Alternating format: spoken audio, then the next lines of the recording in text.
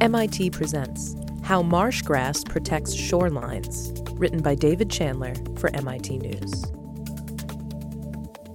Marsh plants, which are ubiquitous along the world's shorelines, can play a major role in mitigating the damage to coastlines as sea levels rise and storm surges increase. Now, a new MIT study provides greater detail about how these protective benefits work under real-world conditions, shaped by waves and currents. The study combined laboratory experiments using simulated plants in a large wave tank, along with mathematical modeling. It appears in the journal Physical Review Fluids. In a paper by former MIT visiting doctoral student Xiaoxia Zhang, now a postdoc at Dalian University of Technology, and professor of civil and environmental engineering Heidi Neff. It's already clear that coastal marsh plants provide significant protection from surges and devastating storms. For example, it has been estimated that the damage caused by Hurricane Sandy was reduced by $625 million, thanks to the damping of wave energy provided by extensive areas of marsh along the affected coasts. But the new MIT analysis incorporates details of plant morphology, such as the number of spacing of flexible leaves versus stiffer stems, and the complex interactions of currents and waves that may be coming from different directions. This level of detail could enable coastal restoration planners to determine the area of marsh needed to mitigate expected amounts of storm surge or sea level rise, and to decide which types of plants to introduce to maximize protection. When you go to a marsh, you often will see that the plants are arranged in zones, says Neff, who is the Donald and Martha Harleman Professor of Civil and Environmental Engineering.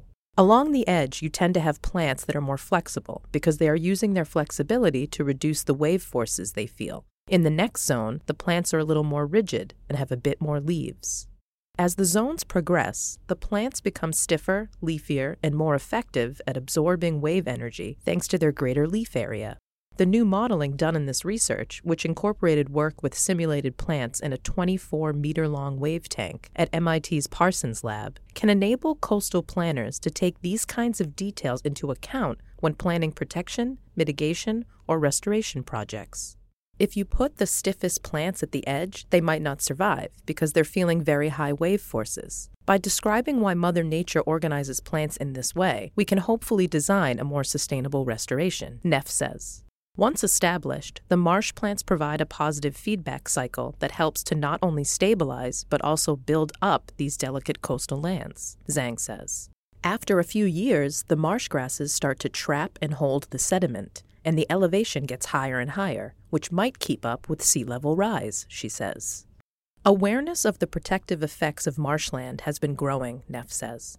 For example, the Netherlands has been restoring lost marshland outside the dikes that surround much of the nation's agricultural land, finding that the marsh can protect dikes from erosion. The marsh and dikes work together much more effectively than the dikes alone at preventing flooding. But most such efforts so far have been largely empirical, trial-and-error plans, Neff says.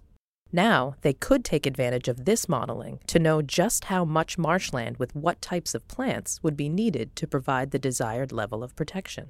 It also provides a more quantitative way to estimate the value provided by marshes, she says. It could allow you to more accurately say, 40 meters of marsh will reduce waves this much, and therefore will reduce overtopping of your levee by this much. Someone could use that to say, I'm going to save this much money over the next 10 years if I reduce flooding by maintaining this marsh. It may help generate some political motivation for restoration efforts. Neff herself is already trying to get some of these findings included in coastal planning processes. She serves on a practitioner panel led by Chris Esposito of the Water Institute of the Gulf, which serves the storm-battered Louisiana coastline. We'd like to get this work into the coastal simulations that are used for large-scale restoration in coastal planning, she says. Understanding the wave damping process in real vegetation wetlands is of critical value, as it is needed in the assessment of the coastal defense value of these wetlands, says Zhan Hu, an associate professor of marine sciences at Sun Yat-sen University, who was not associated with this work. The challenge, however, lies in the quantitative representation of the wave damping process in which many factors are at play, such as plant flexibility, morphology, and coexisting currents. The new study, WHO says, neatly combines experimental findings and analytical modeling to reveal the impact of each factor in the wave damping process. Overall, this work is a solid step forward toward a more accurate assessment of wave damping capacity of real coastal wetlands, which is needed for science-based design and management of nature-based coastal protection. The work was partly supported by the National Science Foundation and the China Scholarship Council. Thanks for listening.